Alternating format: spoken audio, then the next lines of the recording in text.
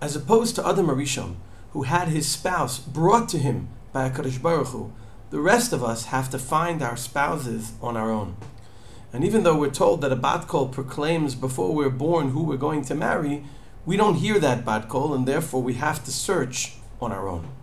In the first parshiot of the Torah, we're not told about how people find their spouses. This week's parsha is the first time we are told.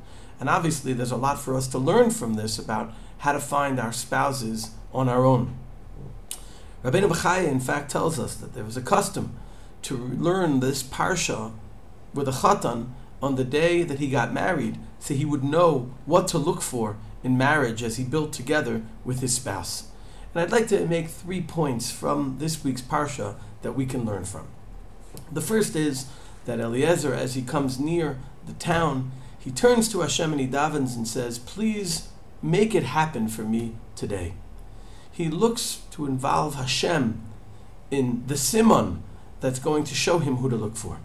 And here it's a reminder of the fact that Hashem is the one who's arranging for us, and we should try and look for the clues that Hashem gives us as to who we should be looking for. In fact, we're told by Chazal that Eliezer had kfitzat haderech in arriving at the place. And obviously the question is, why did he have to get there quicker?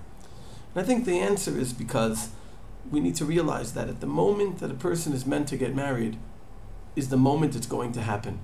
And it can't be delayed even an extra day, even an extra hour. This is a very important message for people who work very hard to get married and are sometimes frustrated over the fact that it's delayed. And what we see here is that when it's going to happen, not a day later and not an hour later. As far as what to look for, I think there are 3 major ideas we should learn from what we're told about the simon Eliezer uses and what we're told about Rivka. First of all is the chesed.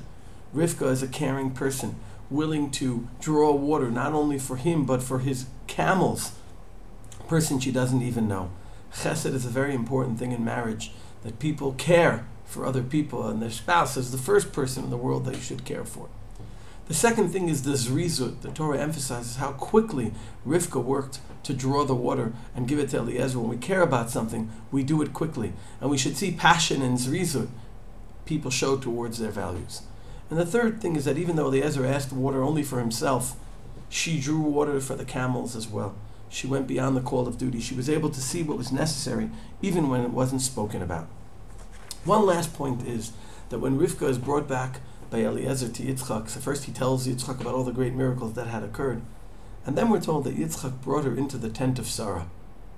And Onkelos and Rashi builds off this. They say he wanted to see if she was a real continuation of all the good points of what Sarah stood for.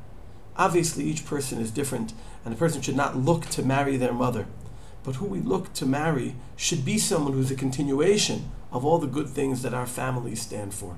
These are pretty basic, important messages that we learn from the first shidduch, the first search for marriage. And let's hope that we value these things and we can build healthy and happy marriages as well.